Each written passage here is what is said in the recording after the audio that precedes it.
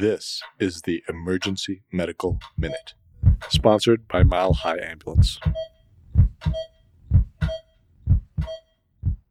Good morning. Welcome. Good to see you. I just worked a mountain shift as my last shift, and one of the last patients I saw was a little 2-year-old with fever who came in, didn't really have other symptoms, but ended up being COVID positive. So I know we're all feeling that it feels like an early respiratory season is sneaking up on us. A lot of times we see frustrated moms who come in and they say, my daughter has been sick for 4 months continually. Like she's always had a runny nose, fever, and cough, and we feel like, man, that's a long time. Is that really the case? It seems unusual to be a single infection. So this is kind of an interesting study I wanted to talk about that was done out of Cincinnati, funded by the CDC, and they wanted to look at the frequency of viral infections in little kids.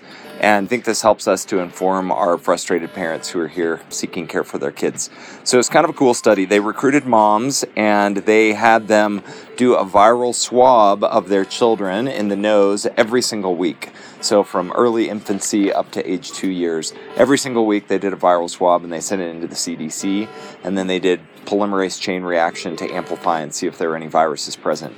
And then in addition to that, they had them do a weekly log of symptoms to see if they had any fever or cough or runny nose or other things like that. So these little festering petri dishes, and this was all pre-COVID, so they ended the study in basically early 2020. Any ideas how often they had viral infections?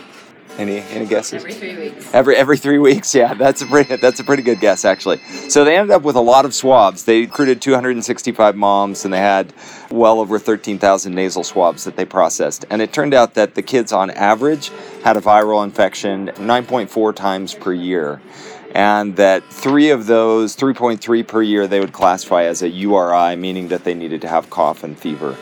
And so when mom says my child has been sick for 4 months, really it's probably that they truly have had back-to-back viral infections. Because if the average is 9.4 per year, there's some kids out there that are having like 14 sequential viral infections per year. So hopefully that helps you to educate mom, if they are persistently having runny nose and fever 3 weeks from now, but they otherwise appear well, they don't need to run back to the emergency department. It's probably just another round of a different virus.